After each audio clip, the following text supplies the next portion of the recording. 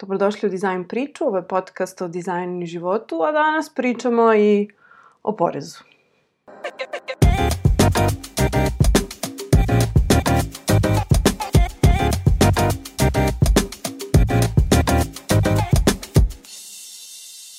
Mislim da ne postoji osoba koja kada čuje da se bavim dizajnom me ne pita da li te kače ovo sa porezom. Ako ste srećniti i ne znam se o čemu pričam, radi se o retroaktivnoj naplati poreza svima koji su zarađivali online u prethodnih 5 godina. Uključeno je nekoliko organizacija, desilo se nekoliko protesta i cela stvar je poprilično eskalirala u skandal. Tako da je postalo neizbežno razgovarati na tu temu i naravno ova priča se prikrala i u Dizajn priču. Moj sagovornik i moj saradnik i kolega Nikola Kekić je ozbiljan senior dizajner, ali je slobodnjak i vedrog je karaktera i on iza sebe ima dugogodišnje iskustvo u agenciji New Moment, gde je radio i kao dizajner bebica kad je tek počeo, ali i kao senior art direktor. Sada je suosnivač i osnivač nekoliko studija za dizajn i full-time freelancer. Ali bez brige, nismo pričali samo o temi poreza, iako nas to sve svrbi ovih dana. Nikola je podelio sa mnom njegovo iskustvo i stavove o tome kako je raditi sa Srbima i kako je raditi sa strancima, kako on balansira život i posao i kako dolazi do posla. Poslušajte njegovo neprocenjivo iskustvo o tome šta je profit i šta znači uspeh nakon 21 godine bavljenja dizajna. Nikola, dobrodošao u podcast. Bolje vas našao. Mislim da te nisam u životu oslovila sa Nikola. Nisi, pa se me zovu Kekić ili po prezimenu Kekić. Da, Kekić. Razmišljala sam sad pre nego što smo se čuli, to je pre nego što pričamo.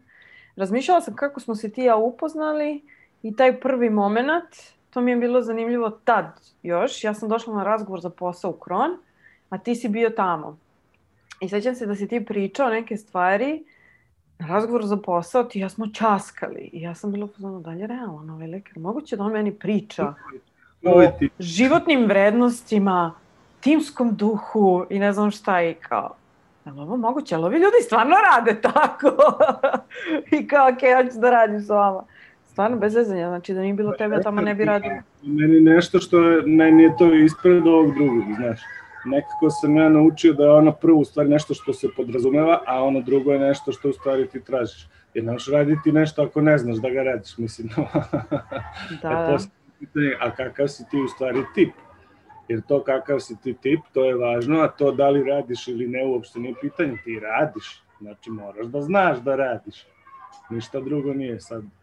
Biranje nijansi u stvari se svede na to da ti izabereš od čoveka s kojim možeš da radiš, a ne koji zna da radi, pa sad ti vidi sa njim šta ćeš i kako ćeš. Znači, razgovor bitniji od portfolija. Pa znaš šta, portfolio je prva stvar. Portfolio ne govori ništa, razumiješ. Druga stvar, portfolio ne može da čita svako. Znači, portfolio može samo stručna osoba. Da ti kad pošalješ portfolio nekom, on ne zna u šta da gleda. Koliko god ti velikim slojima napisao i šta je šta i šta predstavlja i šta je koncept i šta je bio zadatak, koji si ti problem rešio, on ne zna šta da gleda. Su prosto rešenja danas kompleksna i ti sad možda kažeš ja sam radio sve ili sam radio samo ovaj detalj ili šta, to su već sitnice. Ti kad nekog upoznaš prvi put kroz portfolio, ti ako nisi stručan za to, ne možeš da vidiš mnogo. Pričaj mi malo o tvom dizajnerskom iskustvu. Ti imaš mnogo godina iskustva. Iskustvo je fantastično. Samo zavisi o... Iz kojeg ugla gledaš? Da.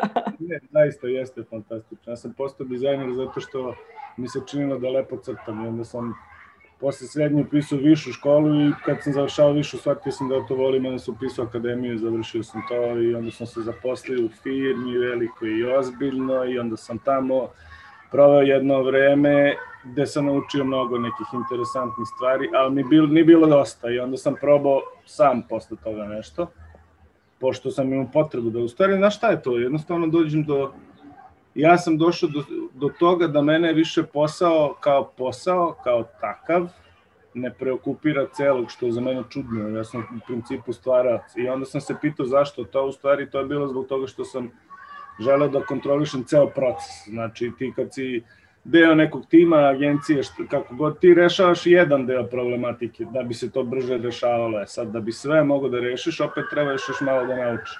A te neke stvari, kad kažem, sve se u stvari tiču onog dela posla koji je van dizajnerskog posla. Pošto ti u principu u školi će da te nauče kako ćeš da se baviš dizajnom, ali kako ćeš da ga prodaš i gde ćeš da ga plasiraš, to ćeš nešto što da naučiš sam. Jel? Ako ne naučiš sam to, onda moraš da radiš sa nekim.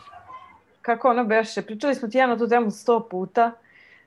Da li si šljaker ili stvaraš kad si dizajner? A ja sam za sve vas šljaker, za sebe sam dizajner. A u čemu je razlika? Pa u plaćanju, razumeš. Ja ako sam dizajner za sebe, ja ću da se bavim onime šta mene interesuje. Znaš, a ako radim za tebe, ja ću da ti uzem pare za to. Tako da to je jednostavno. I šta to nosi sa sobom? To ako kad pričaš, to zvuči onako naivno, ali u principu ti moraš da naplatiš to što ti znaš i moraš da naplatiš onako kako treba da ga naplatiš, u kontekstu treba budeš korektan. A sve ostalo što ti radiš za sebe je u stvari ono što tebe puni iz tog posla. Pošto, znaš što to kao, ja sam dizajner, ja sam kreativac, ja sam umetnik, ja sam ovo, sam ono sam, to sve znači u stvari da ti hoćeš da radiš ono što ti hoćeš da radiš. Barem ja to tako čitam. Da ne vidim razlog za udruživanje više, znaš, to jednostavno hoćeš sam, onda moraš da znaš ceo proces sam, pa radi onda sam. Deo koji ti posao, ti sastavni deo života i ti, ja ne znam kad radim, ja nemam kao radno vreme, radim sad u 9 do ne znam koliko. I nemam ni lokaciju gde radim ovamo, ja onako živim na relaciji, tako da, znaš, ja radim kad hoću. A kako balansiraš i kako bi možda posavetovao mlade dizajnere da balansiraju život i karijeru i posao? To možda ti ja nisam uopšte dobar sagovornik za to, ja sam divlja karta. Ja nemam balans uopšte, ja šta postignem, postignem se. Ja uopšte ne gledam na to kao na nešto što je, ja nikad nisam imao trip neke karijere, iako sam šta ti ja znam u tom svetu, nikad me to nije interesovalo, niti volim da se promovišem, niti nećete me naći ni na Facebooku, ni na Instagramu, ni na nigde, zato što u principu ako se bavim umetnošću, onda se bavim za sebe, ako radim nekome dizajn ili nešto, to je onda posao. Ali evo, zanimljivo je da se ti nigde ne reklamiraš, a kao imaš stalno posla iznova i iznova i u principu se baviš dizajnom. Kako se baviš dugo dizajnom? 20 godina? Pa završio sam višu školu 2000-te, tad sam prvi posao. 21 godinu, wow. 21. Sam bila malo dete kad si ti počeo. Bila klinka, nisam baš bila malo dete. A ja recimo sam obrnuto. Ja imam sve društvene mreže osim Twittera, otprilike i ovih novih TikToka i to nešto novo. Tu sam već too old for this shit. Ali i ja sam totalno iz fazona, mislim da danas tvoja lična karta je online.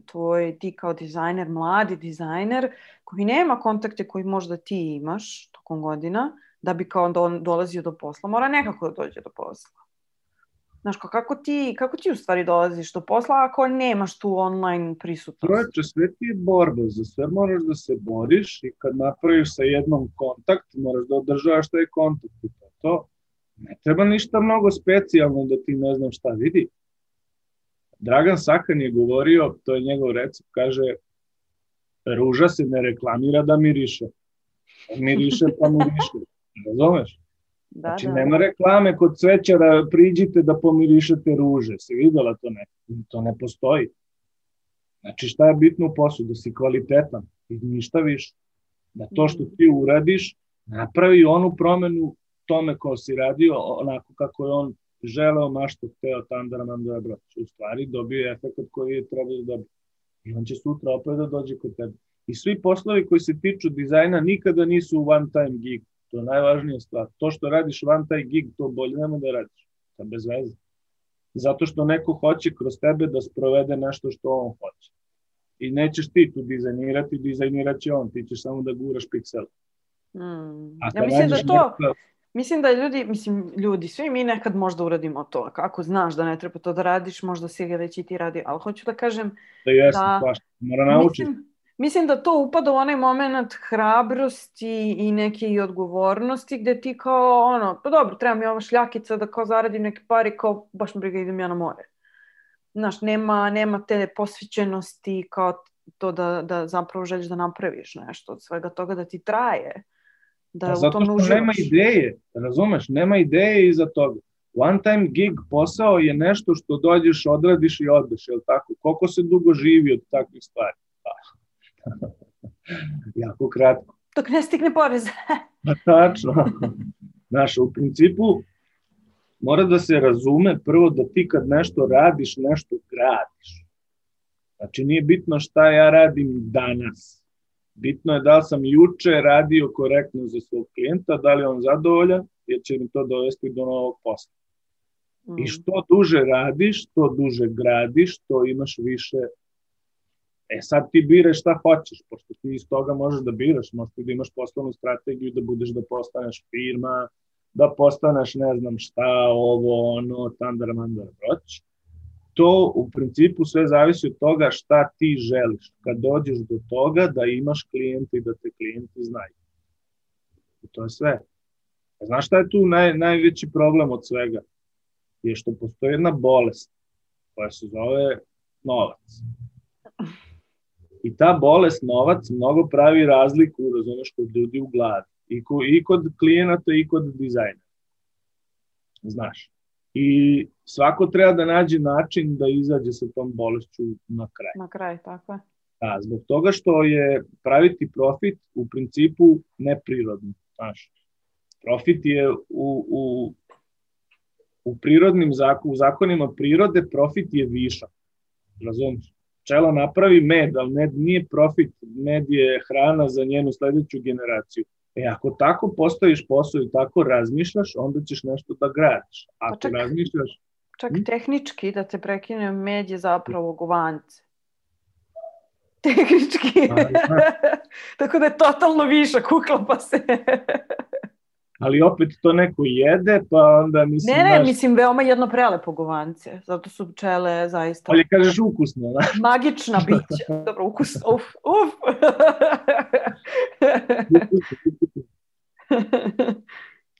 Uglavnom, da bi ti nešto postigao, moraš da radiš. Ako ne radiš, nećeš postići ništa. Znači, ne postoji posao koji je napravljen preko noći na Instagramu i Facebooku, to nema. Imaš ljude koji se predstavljaju tako, ali ni to nije. Znači, iza svega treba stoji gomila rada, pa ako neko to prepozna je, ako ne prepozna, još gomila rada. Nemojte zaboraviti da se subscribe-ujete kako ne biste propustili ni jednu epizodu podcasta. Kako bi ti opisao srpski način komuniciranja i neki strani, američki, nemački, tako? To ti je super pitanje, zato što ne može da se, znaš, ne može da se poredi, zato što u principu naši ljudi nemaju pare, razumiješ. Dizajn je galanterija, razumiješ, to je nešto što je iznad onoga što je osnovno. Naš čovjek ne razume, odnosno neće da razume da postoji nadogradnja na nešto što je osnovno. Njemu je dovoljno osnovno, to je to. Završena priča. Stranac razume i da mu treba nadogradnja i šta će ta nadogradnja da mu donese i kako da je primeni, čak i gde da je primeni. I onda ti kad pričaš sa strancem, ti pričaš sa nekim ko te savršeno razume. A kad pričaš sa našim, ti moraš prvo da ga informišeš, da ga edukuješ, da mu objasniš, da mu pokažeš primere, da mu pokažeš sve reference, da ga upoznaš sa prijateljima, da ga vodiš na večeru i onda će onda ti govori. I da uradiš za dobro. I da ne naplatiš. Teško ćeš od našeg čovjeka da naplatiš, jedino da mu nekom prinuti. Jer opet kažem, to ti je galanterija. Koga briga da nešto izgleda lepo? Jer radi to. Tera i dalje. Zanimljivo je da ti pričaš o tome s obzirom da se najviše baviš i brandingom. Kako izgleda baviti se u Srbiji time kada kao... Nikako, ja ne radim sa našim ljudima uopšte, to ne radim već godinama. Od kako sam počeo kao da se ozbiljno osvrćem na freelance i na uopšte taj oblik poslovanja, Ali uopšte. Je li to razlog glavni što je neprofesionalno? Pa zato što se ne isplati, eto iskreno, pričamo o poslu, ne isplati se. Ti nemaš račun da radiš sa nekim. Ja imam filozofiju za to, znaš. Prva stvar je, ako hoćeš da učiniš nekom nešto, odnosno on tebi, a prijatelji ste, pa ti mu onda plati više nego što to košta. To bi bilo u prevodu, ako neko od tvojih prijatelja ima pekaru, kad ideš da kupiš hleb, kod njega nema tražiš 5 dinara jeftinije da ti da, nego mu daj 5 dinara više. Zašto? Pa zašto ceniš njegov trud i to što je taj hleb dobar. I ceni, jesi mu prijatelj, ceniš to preko onoga što bi normalni kupac. Tako je. Kako bi on to posmatrao. Znaš, to prenesi na poslovanje, znaš, to neće nikada da se desi. Ali šta onda ostaje? Ko radi dizajn onda u Srbiji? Znaš, ako seniori poput tebe ne... Ne mogu uopšte da se ja sam mnogo čudan tip, razumiješ, ja ne mogu uopšte da, ne možeš mene da uzmeš kao, ti si kao prosek, nema šanse. Nisi, pa dobro.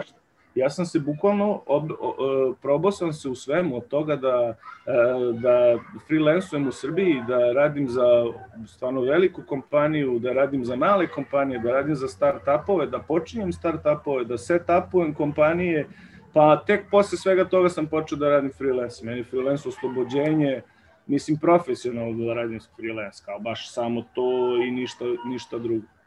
Meni to oslobođenje od svega, ja vodim život kao, ja živim kao car. Ja mogu da radim sa šljive, ja ne biram ni koje vreme, ni šta je, ja biram svoje klijente, ja radim za koliko hoću da radim, znaš. A to je, mislim, ne verujem da je to sada kao to je zla, to je isto posledica toga svega što stoji iza mene, ali interesantno zato što je moguće. Ja samim tim mogu da živim van svih uslova u zemlji i da uopšte ne tangiram. Da se ne brigam i da mogu da kažem ovako otvoreno, da, ne treba raditi sa našim ljudima, zato što na prvom mestu naši ljudi ne poštuju galanteriju jer ne razumeju i dok se ne digne svest o tome, neće biti drugačiji. A kad se digne svest, onda ćemo da vidimo da li se standard podigao, pošto može da se podigne svest, ali standard diktira cenu. Jer ti u principu kod nas ne postoji ništa drugo što je važnije od cene. Znači, kod nas je samo cena važna. Ništa drugo nije važno. Nije tačno, čekaj, nije. I priznanje iz drugih zemalja. Znači da uspeš tamo negde, pa da se to je isto važno. To ide u scenu. Ne znam, evo, znaš kako, taj uspeh u principu je individualna stvar, ali kad bi gledali, zato što je ono pitanje šta je za tebe uspeh, šta je za mene, zato što to nosi neku emociju sa sobom koju ti posle nosiš. Sad je pitanje šta znači to ako je neko tamo negde uspeo, šta je uspeo. Znaš, to je sve, ti o kvalitetu nekoga možeš da sudiš tek posle nekog ličnog odnosa sa njim. To šta sam ja čuo, video, znaš, to je sve sad do te mere, znaš. Ako neko profesionalac, on je profesionalac, gde god da je uspeo da se izbori za taj status. Šta znači izboriti se za status? Da te esnaf prepozna, šta? Da zaradiš mnogo para, šta? To su sve kriterijumi po kojima to može da se postavi. Ali jednostavno, jer imaš ustanovu negde gde su dogovoreni kriterijumi. Pa ne. Gde se kaže, ovo je, ono je, šta ti ja znam. Dok nema toga, znaš šta bi bilo, na primjer, dobro? Bilo bi dobro da se napravi neki community koji će da se bavi ovim stvarima. I uopšte vezano za umetnosti, pogotovo zato što ljudi kroz umetnost mogu da urade nešto drugo. Kroz ovo ostalo ne mogu da urade samo ono što su radili ovi pre njih. To je to, Mislim da Hrvati imaju neko udruženje ili šta već to dođe i imaju svoj cenovnik, inače, za dizajnerske usluge, a kod nas bi to trebao bude Sanu, valjda, zar ne? Mislim, izbarem za umetnike. To je izdavao Ulupuc i sad, kad odeš u Ulupuc, ti možeš da uzmeš u Ulupucu cenovnik zvanični, koji je izražen u poenima, koji je napisan, slagaćete recimo... 73. 80. Mislim da je bitno o čemu pričamo. Ne, nego hoću kažem, to o čemu ti pričaš bi zahtevalo da postoji neka velika struktura, znaš ti da imaš jednu jedinicu gde kao postoji neko telo koje kaže cena je realna da bude ta i ta. Znači mora biti neko sa autoritetom i kredibilitetom. Da, jeste, ali mi imamo to. Ti imaš Ulupuc, tamo sede kredibilni ljudi. Znači na akademiji su isto tako kredibilni ljudi, ljudi koji znaju svoj posao, koji su profesionalci i bili i kad sam ja išao na tu akademiju i sad su. Znači to nije pitanje uopšte da li ima neko ko će to da ima, neko ko će to da uradi. Sad zašto se to ne radi, to je druga stvar, to već nemam pojma. Da, to je. Ali je to nešto što je, ako se uopšte prepoznaje da je mogućnost rada za strane države, firme itd. Preko interneta nešto što može da pobedi na tržištu, a jeste, i što može da donese mnogo promena i u društvu i u individualnim životima, kao što može, i što može da donese novac zemlji strani kao što može, onda mislim da bi bilo logično da se malo obrati pažnja na to, zar ne? Pa da. Da obrati pažnju.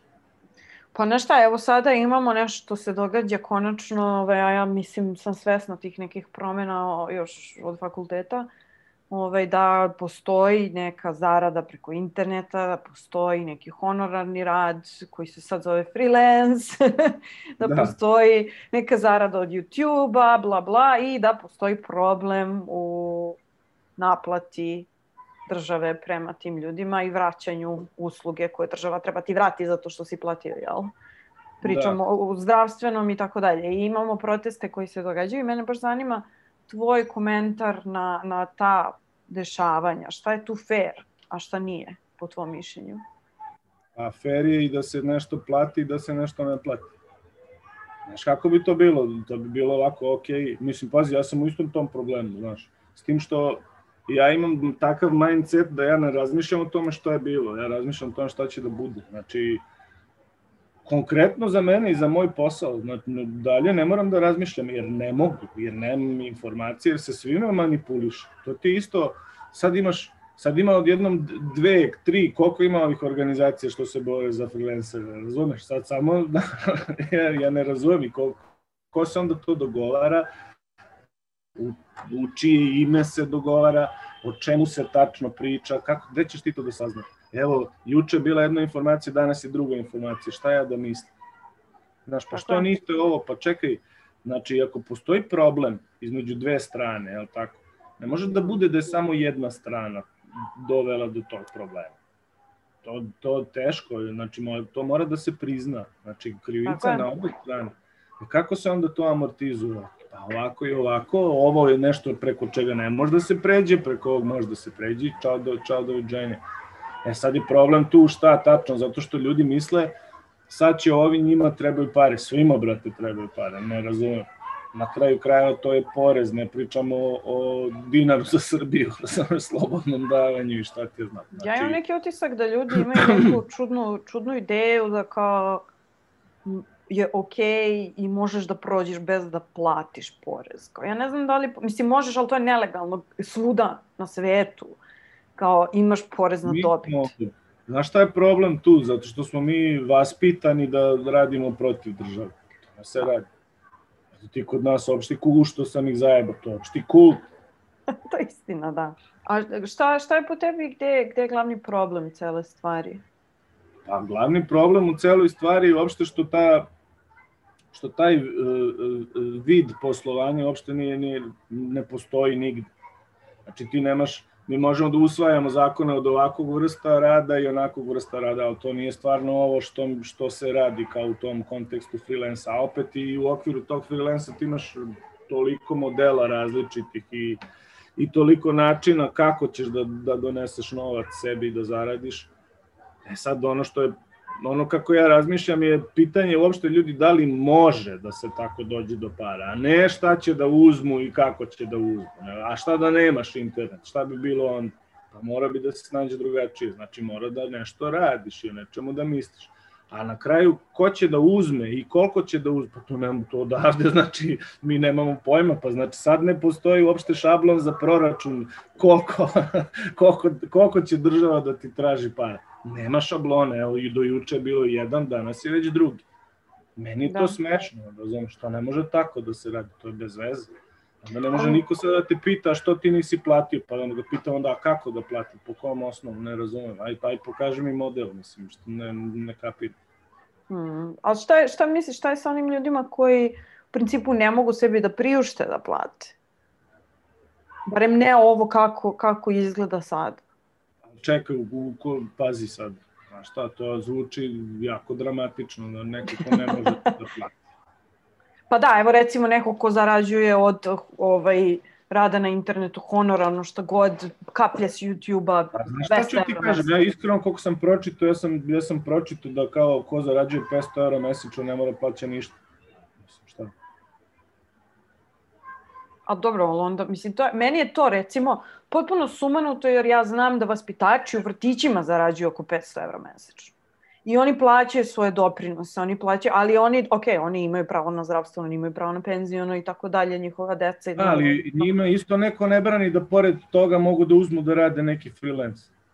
Pošteno, da.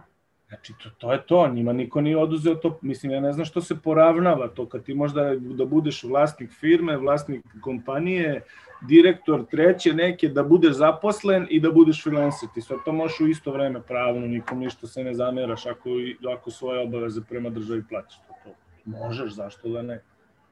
Znaš, mislim, da bi o takvim stvarima moglo da se diskutuje, moraš da znaš mnogo nekih činjenica i mnogo nekih podataka. I onda znaš, prosto lakše kažeš, ok, a kako su druge zemlje rešile, koje one modele koriste?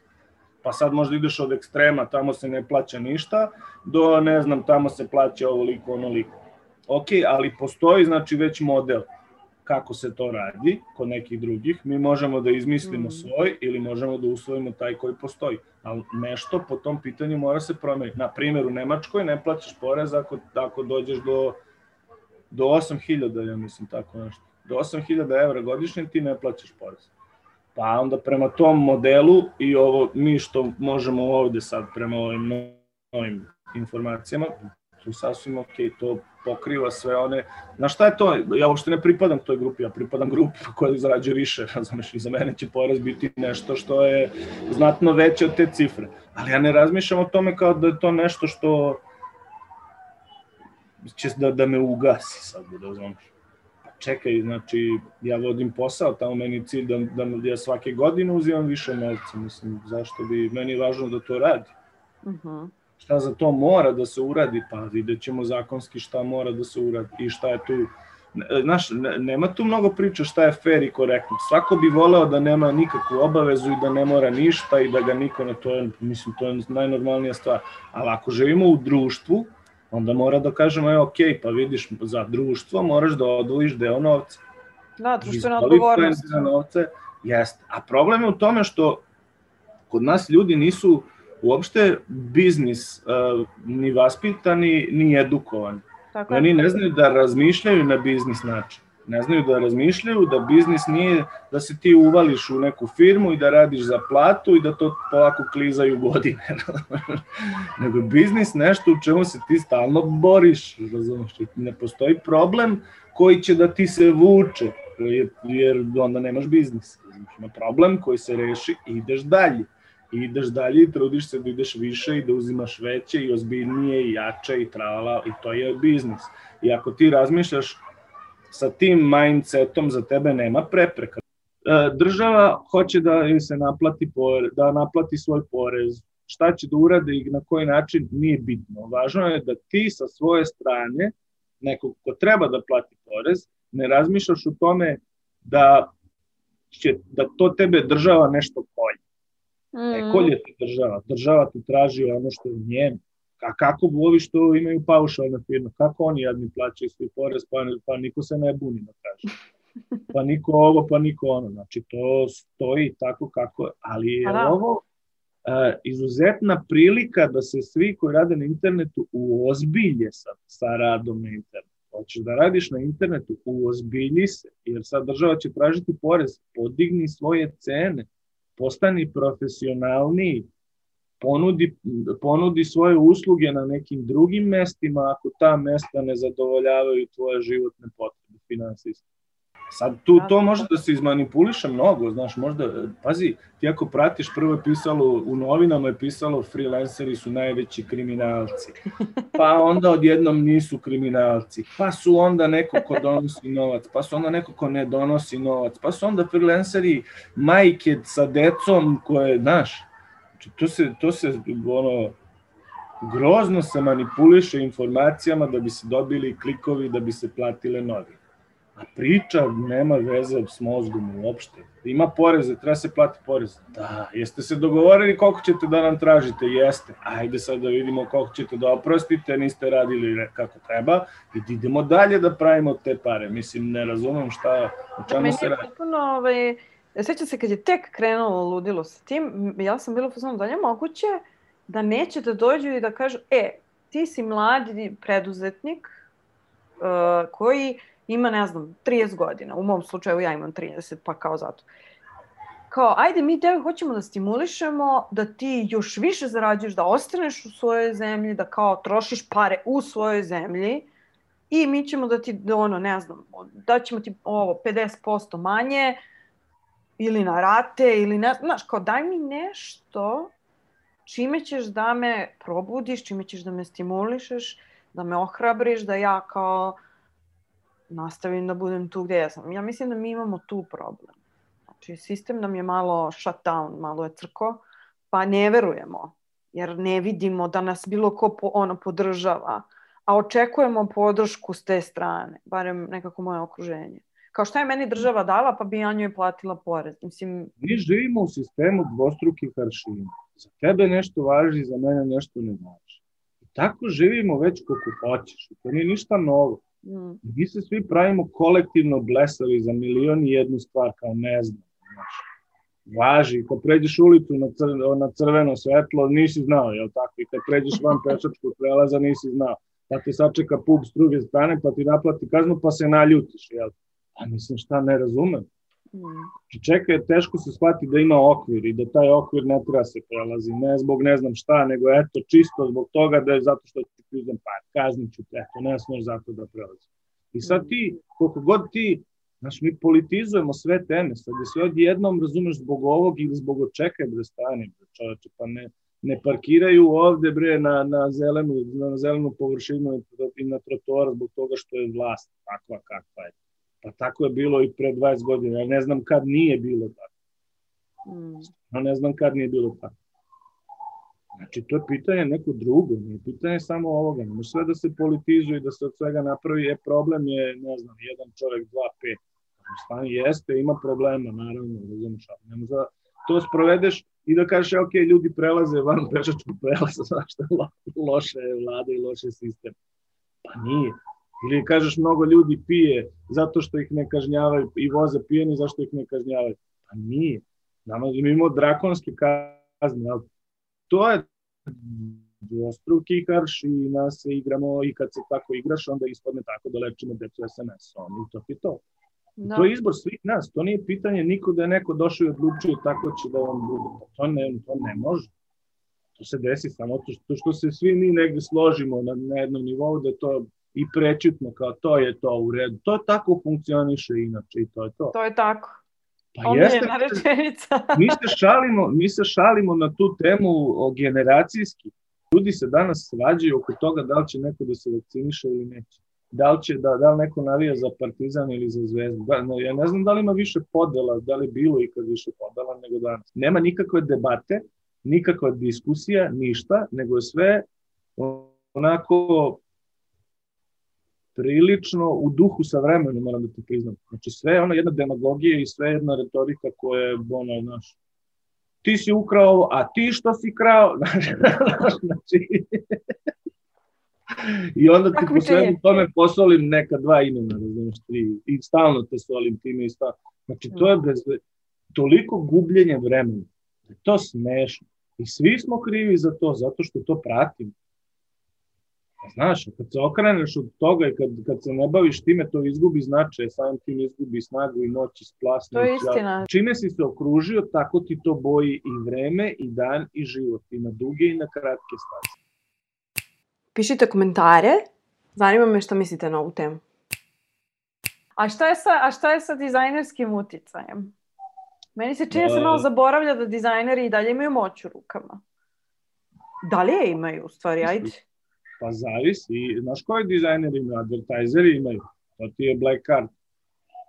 Znaš, imaju mnogo veću moć nego svi ostali. Ali to je mnogo diskutabilna, moralno diskutabilna stavka. Znaš, pitanje je uopšte da li moralno biti dizajner.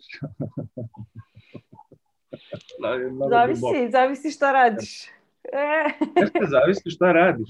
Ali znaš šta, koliko god da radiš, tebe to što radiš dovodi na neki nivo profesionalizma. Taj nivo profesionalizma jednostavno isključuje neke stvari. Znaš, to je bilo isto da te pitam, pa evo da te pitam, a ko je dizajnirao kukasti krst Hitleru, razumiješ, i zastavu, i celu ikonografiju Trećeg rajha, tu mora da je neki dizajner bio iza toga, je tako? Pa je moralno to što uradio. Pa ne, pa nije, zato što znaš za koga radiš. Pa čekaj, stani, ali ni on nije znao da će ove da ide i... Ne mora da znači, možda je znao, možda je verovao u tu ideologiju. Za njega to bilo moralno. Da, to mi je užasno zanimljivo pitanje. To pitanje se sjećam još iz, ne znam, srednje ili sa faksa, kao da li bi radio dizajn za ono, ne znam, oružje ili tako nešto. Ja recimo imam pravilo da za političare ne radim dizajn, nikakav. Jer ja jednostavno sam ne mogu to da svarim. Celo tu priču. A ja ne bi iz drugih razloga. Znači, moj posao je da ti kreiram želju kod tebe koji si potencijalni target market ili si već target market. Ja radim sve da tebi kreiram želju. I sad ja da se ne pitam da li to u redu ili nije, ne znam. Ja sam se pitao, pa mi je malo smetalo. Jer ja kod tebe treba da napravim želju da, znaš, i klijenti traže užasno specifične stvari. Znači, to nije pitanje kao mi hoćemo ovo samo, nego mi hoćemo vidi najdublje moguće što može. To rade ljudi, to ne radi jedan čovjek, to rade timovi. To rade timovi, tako je. To se radi ozbiljno. Ozbiljno se radi da se postigne ta mogućnost da se ti identifikuješ sa brendom i da ti postane love mark i da ti to je jedina opcija. I to je recept, tu ti najveća moć. Sve ostale moći koje imaju dizajneri su da izaberu lepe boje, znaš, i da ih poslažu. A kad bi gledao iz umetničkog ugla u kontekstu izazivanja nekih emocija, mislim da tu samo gerilski, ništa drugo. Znači, to mi jedino funkcioniše. To je jedini prostor gde ti možeš nešto da kažeš i da neko nešto eventualno osjeti. I za mene su to trenutno grafiti. Znači, samo to. Murali, grafiti, ovo ostalo, ne znam, uopšte, znači, toliko je ceo taj svet iz fazona love, da se teško se vidi sad prava stvar, uopšte ti to ne možeš da vidiš. Pričaj mi malo ko je Nikola Van Dizajna, mada smo uglavnom i pričali o Nikoli Van Dizajna. Ali me najviše zanima i sigurna sam da će sve ljude da zanima da čuju zašto si se ti preselio iz centra Beograda sa Dorćola na selo? Zato što mi nema smisla život u gradu. Što znači to? Apsolutno ne vidim više nikakav smisla. Znači sad živim u gradu zbog toga što je tako mi je lakše za decu. I to je sad dok ne otopli malo. I ta kuća u kojoj smo dok se malo ne sredi da može zimi da se vidi tamo i vidim više potrebu uopšte. Tega bi mene neke stvari više nisu interesantne kao što su mi bile ranije. Ja sam sit toga, meni treba nešto drugo, što da ne promenim. Nije to sad nikako. Ljudi, bežte na selo. Meni tako prijatno. A šta je bilo presudno da ono kao kažeš ok, to je to, idem te doviđenja? Pa kad dođeš do toga da možeš da organizuješ sebi u životu bilo koji segment, ali bukvalno tako je naša zemlja, teško dođeš i do tog stepena.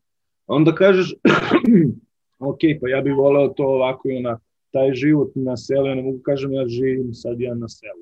Mislim, znaš, to je malo smešno, ali da ne živim u gradu i da je drugačije jeste, da mi je lepše jeste, zato što nema svega onoga što ima u gradu.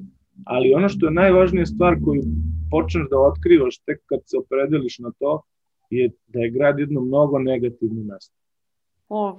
Da zatvorimo polako razgovor, imam 5 pitanja za tebe koje pitam sve, ovo pitanja su lagana u odnosu na naš razgovor do sada, objasnili smo. Da, sa mnom može nešto lagano. Sad ćemo da vidimo. Da li imaš i ko su ti uzori u životu, dizajnu i tako dalje? Ja, to je teško pitanje. Imam dosta uzora u kontekstu neke svoje admiracije, nekog divljenja. Obično su to ljudi koji su renesansni ličnosti. Kao na primjer ko? Pa ne znam, Michelangelo i Leonardo su mi baš za udubiti se u njih dvojicu i to i šta radi i na koji način. I odakle njima inspiracija za te stvari na tom nivou, nivo tu užasno bitan. Da li dizajn smatraš poslom ili pozivom? Pa ja to delim na ono šta ja radim za sebe i šta radim za drugih. U principu ja bih volao da kažem da je dizajn život. Jedan način života. Sad ću da promenim tagline. Nije podcast o dizajnu i životu, nego dizajn je život. Tačka. A dizajn jeste život. Ako pogledaš, sve oko tebe je dizajnirano, samo što autor neko ko je mnogo iznad tebe. Da. Da li imaš neki hobi, koji? Imam, pravim tenkove. Kakve bre tenkove sada? Pa vidiš ovde govori. To je jedan novi projekt. Pa ne, znaš što, fasciniran sam tim trenutno posljednjih par godina, tim mehaničkim nekim dostignućima.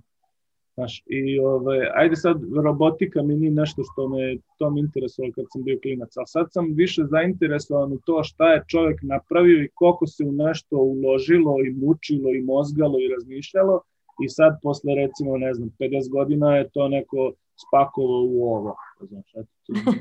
Tako stvari me fasciniraju. I onda da bi razumeo, onda se trudim da ja to reprodukujem. Mislim, ne radim ništa specijalnije od toga da se zabavljam. Zabavljam se sa daljinskim upravljačem i sad tu ja pravim te tenkove svoje i šta ti je znao. Onda oni idu i ne idu i za to nema mnogo vremena i tako. Koju knjigu možeš da preporučiš? Design Gap. Ko beše to, zaboravio sam. To je knjiga za sve koji bi se bavili time da pomažu drugim ljudima da dođu do toga kako napraviti brend i kako se izbrendirati. Jer ja mislim da je tu najveći potencijal kreiranje brenda, u stvari kreira jednu ogromnu vrednost koja ne može radom da se nadomesti. I ti u principu možda napraviš litar vina i da prodaš taj litar vina po jednoj ceni, ali ako mu daš neku priču i neki spin koji će ljudi da razumeju i da se identifikuju sa time, ti ćeš naplatiti to vino mnogo više nego što te košta i proizvodnja i sve ostalo. A brendiranje je važno zbog toga što ti danas ne možeš da dođeš uopšte do prostora da ti oglasiš šta ćeš da radiš i šta prodaješ ili čime se baviš ili bilo šta. I da bi jednostavno to uspeo da uradiš pravilno i da svoj novac koji si uložio u svoju firmu pravilno oplodiš i vratiš ga nazad je upravo kroz to. I to je nešto što naš narod treba da prihvati kao nešto što je savršeno normalno pravilo igre. I to pravilo igre služi nečemu i ako je za posao, to se onda zove investicija i za to se spremi budžet i onda se diskutuje o tom budžetu i onda se traži rešenje i onda se radi. A ne radi ti mali Perica, sin od strica koji zna zato što je on bio na internetu. Posljednje pitanje, koja ti je omiljena boja? I znaš da se meni više sviđaju boje po imenima nego kako izgledaju. Naprimjer, tirkiz. Tirkiz mi tako zvuči da nemam reči da ti objasnim uopšte. Znaš zašto ti kad dugo bleješ u boje, u palete, u ovo i ono, ti ovdje postaneš ravnodušan na to. Znaš, ja bukvalno sad kad gledam palete, kad biram za klijenta, ja biram po emotivnom nekom tonu, znaš. I sad treba, recimo njima se sviđa plavi spektar i ja sad biram nešto što je moderno, kao danas što to neke zagasite i pastelne i šta te znam. I nešto što će da im legne, a opet i u tom spektru koji se njima sviđa i onda zajedno imenujemo boju.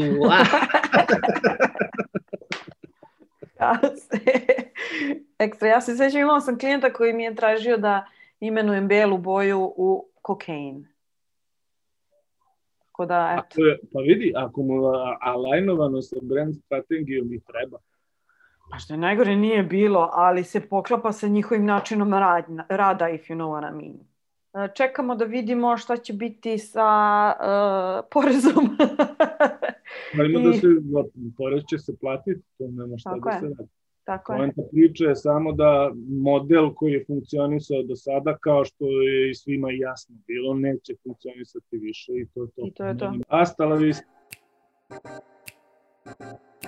Pratite Dizajn priču na Instagramu, Spotifyu, YouTubeu, omiljenoj platformi za podcast ili na dizajnprica.com.